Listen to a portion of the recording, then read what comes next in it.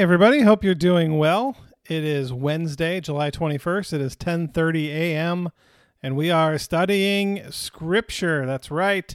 We are back studying the book of Hebrews. We are in Hebrews chapter 4. If you missed the first 3 chapters of Hebrew, you can find them on the Grace Abides podcast and the No Shortage of Questions podcast. So Hebrews chapter 4, some good stuff today about rest, about entering rest. And so we're going to start right at verses 1 and 2. Therefore, while the promise of entering his rest is still open, let us take care that none of you should seem to have failed to reach it. For indeed the good news came to us just as to them, but the message they heard did not benefit them because they were not united by faith with those who listened. So if you remember at the end of chapter 3, the writer of Hebrews was talking about the unfaithful Israelites who didn't get to see the promised land. They failed to reach it, as it says here. And so this is talking about rest, about basically, I think the best way that we can explain what this means is rest is eternity, is heaven. And so how do we get there? Well, remain faithful. Those who didn't make it there, they were not united by faith, right? So remain faithful. We the promise of God's rest is a promise that is made to us in the same way that it was made to the children of Israel. And so God promises to you, to me, to those who are faithful, this eternal rest, but they did not receive it. And so God did not create this place of rest for nothing. And so the Israelites who, as chapter 3 says, were unfaithful, didn't follow God, didn't make it, so God opened up the gates to the non-Israelites. Now remember, this is a book that is titled Hebrews. It is written to Jewish people. And so basically the point here made to Jewish people is, if you're not going to believe, guess what? God's going to fill the space somehow. And so God is opening the gates of heaven to the Gentiles because there are Israelites who don't believe. But you as an Israelite who are reading this, or who are hearing somebody read it, or are hearing this as a sermon, you need to believe because God, the promise of rest is made to you as it is to all people now. Verses 3 and 4. For we who have believed enter that rest, just as God has said, as in my anger I swore they shall not enter my rest, though his works were finished at the foundation of the world. For in one place it speaks about the seventh day is followed, and God rested on the seventh day from all his works. So another connection to rest for the faithful. But I find this interesting, for they shall not enter my rest, though his works were finished at the foundation of the world. For in one place it speaks about the seventh day as follows, and God rested on the seventh day. I think when we talk about heaven, we ask the question, what are we going to do there? What are we going to do in heaven? What are we going to do for all of eternity? Are we going to go to heaven so that we can work? Right? I say this to you today. There are no janitors in heaven. There is no altar guild in heaven. We do not go to heaven to work. We go to heaven to rest.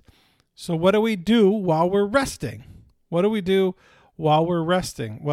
I think part of what Sabbath is a day of rest, but it's also a day of connection, right? A day where we are connected to God through worship and in other ways, and a day that we pause the hectic schedules that we have and we reconnect to one another. And so as part of this eternal godly rest is a time of connection, a time of connecting with God and connecting with one another. That is what heaven seems to be. That's what Scripture seems to talk about, our understanding of what heaven is going to be. And I got to tell you, that sounds pretty good. It sounds pretty good that heaven is going to be a place of rest and connection. It's going to be a time of rest and reunion, right? Relationships, new and old relationships coming together. When you think about times of rest, you think about holidays. Holidays are a time where it's not just that we don't go to work, right? Or a day off, right? But it's a time where we connect with our friends and family. And to me, that's, I think, what heaven, the vision of heaven we have, is what heaven's going to be like and what the vision here we have. Okay, jumping ahead to verse 11. Let us therefore make every effort to enter that rest, so that no one may fall through such disobedience as theirs. Let us make every effort to enter that rest. So basically what we have here is that the rest is offered by God, and so is there effort on our behalf to enter that rest? Can we, by our own effort, enter that rest? I would say, no, we don't get in by our own effort. There's nothing about our own effort that gets us in. However, God does not force that rest upon us. And so by our own effort, if we decide, you know what, I don't want to go there, I think we can talk our way out of it. I think we can live our way out of it. I think we can decide that we don't want to be there, that we don't want to be in the presence of God as we rest eternally. And just as in life, as in death, as in eternal life, if we don't want God, God's not going to force himself upon us. Those who don't want to be there don't have to be, right? And so, when we talk about universal salvation, everyone goes to heaven. Well, I don't believe that. I don't believe that because God is a God of free will. God is a God of freedom. And so if you say, I don't want to be there, you know what God's going to say? Okay. I love you enough that I'm going to let you make that decision and you're not going to be here. Rob Bell wrote a book called Love Wins several years ago where he says the gates to hell are locked on the inside. It's for the people who want to be there, right? Hell is a place for people who want to be there. For people who in life wanted nothing to do with God and who in death want nothing to do with God. And so God doesn't force that rest upon anyone. But it's there if you want it. It's there if you want it. I think that's an important part here. Verse 12.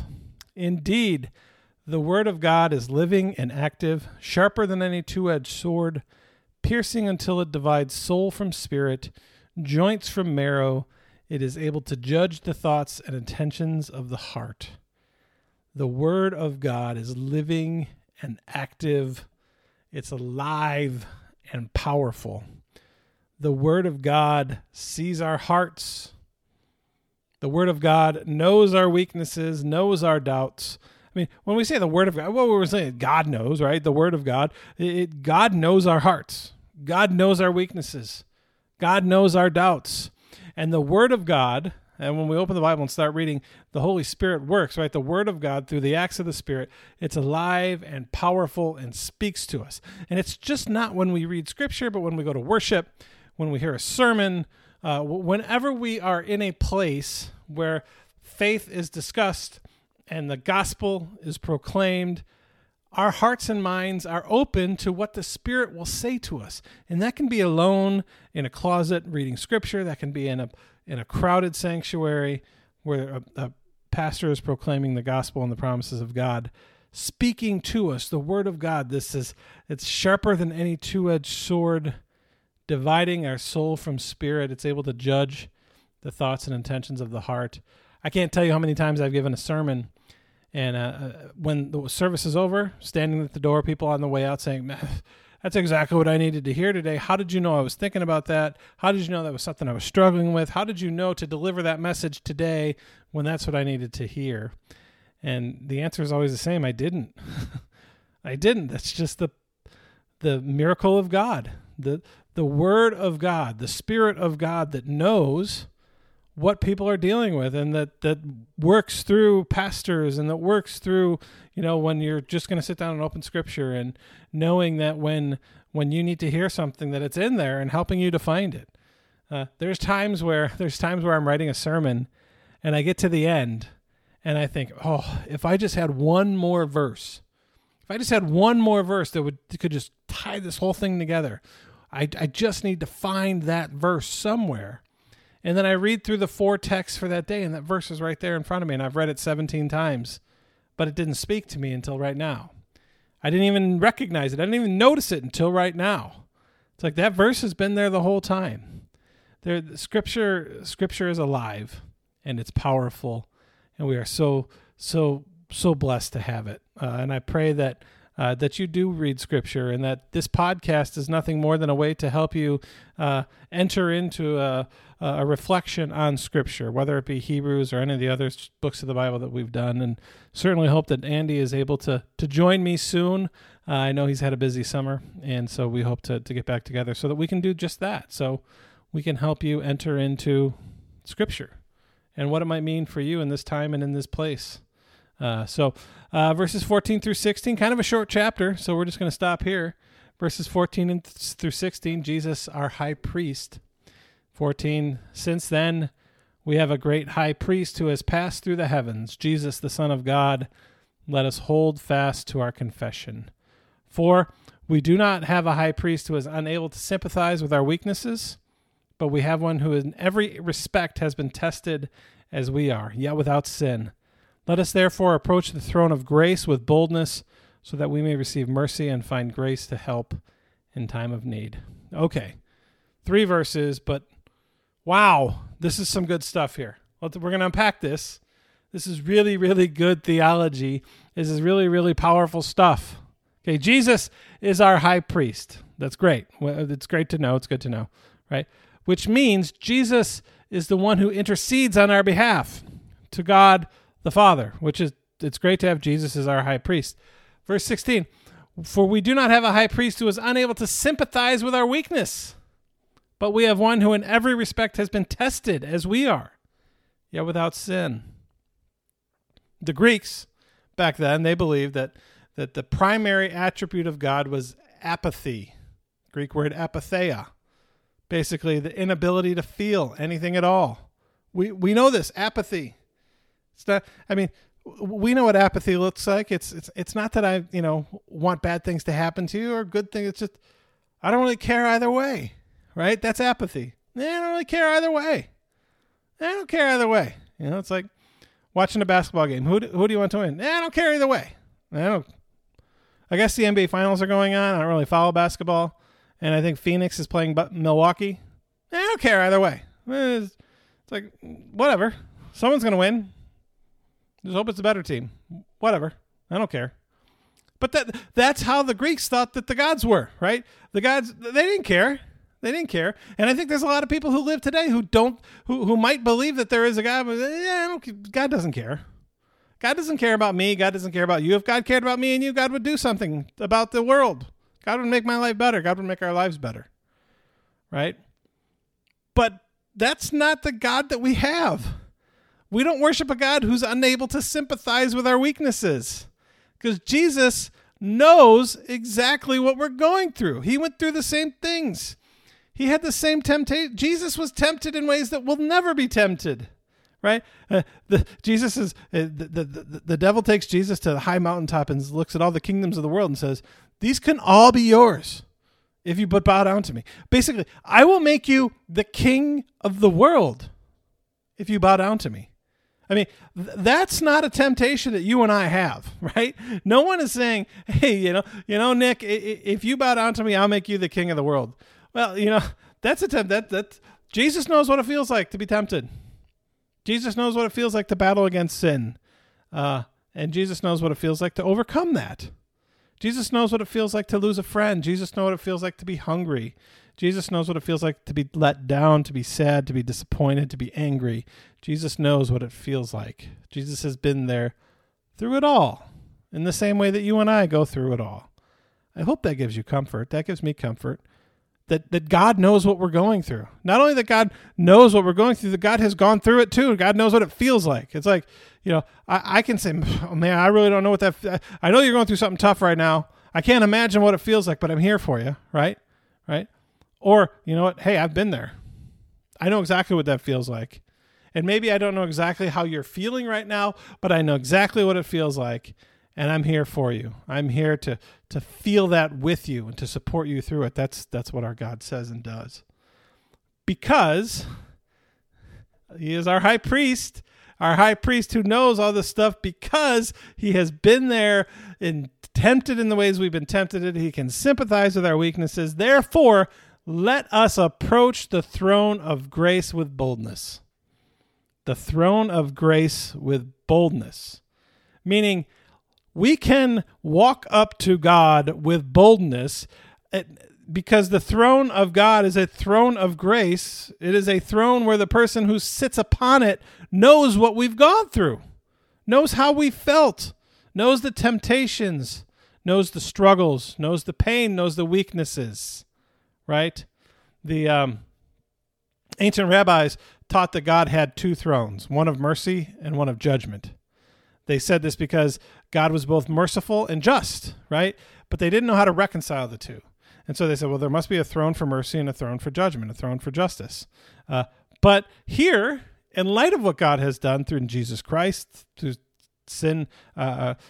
death has forgiven sins and given the promise to eternal life, we see mercy and judgment come together and is reconciled into one throne, and that is a throne of grace. We have this image of God often as this judge waiting to smite, right? This judge waiting to punish, this judge waiting to make someone's life miserable.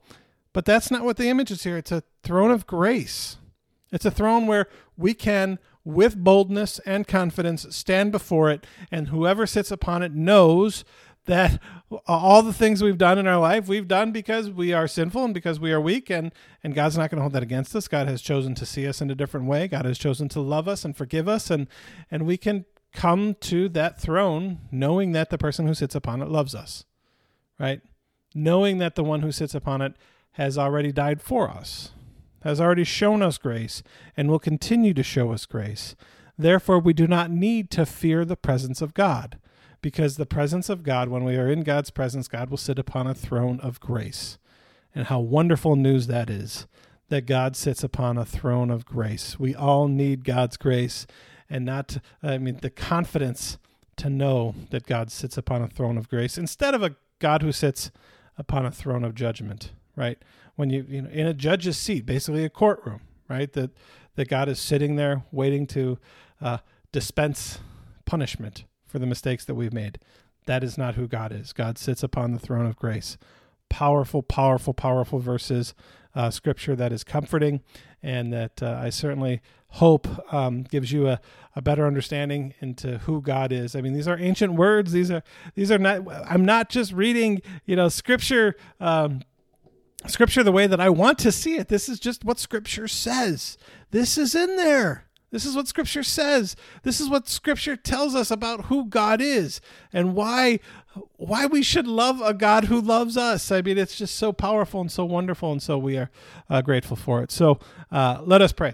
Lord, we thank you so much for your grace. We thank you that you have given it to us, and for the hope that we have through the death and resurrection of Jesus Christ, for the hope that we have in our faith, which promises eternal rest. And Lord, we pray that whenever that rest comes, that we would walk into the heavenly gates, walk into your presence with boldness and confidence, knowing that we are loved and knowing that you are a God of grace, and help us to share that grace with others, because the world so desperately needs to know your grace and your love. In Jesus' name, amen. All right, everyone, have a wonderful day. We will see you next week with Hebrews chapter 5. Take good care of yourselves. And if you like the podcast, please tell somebody about it. We would always love to have new listeners. So take good care of yourselves. See you soon.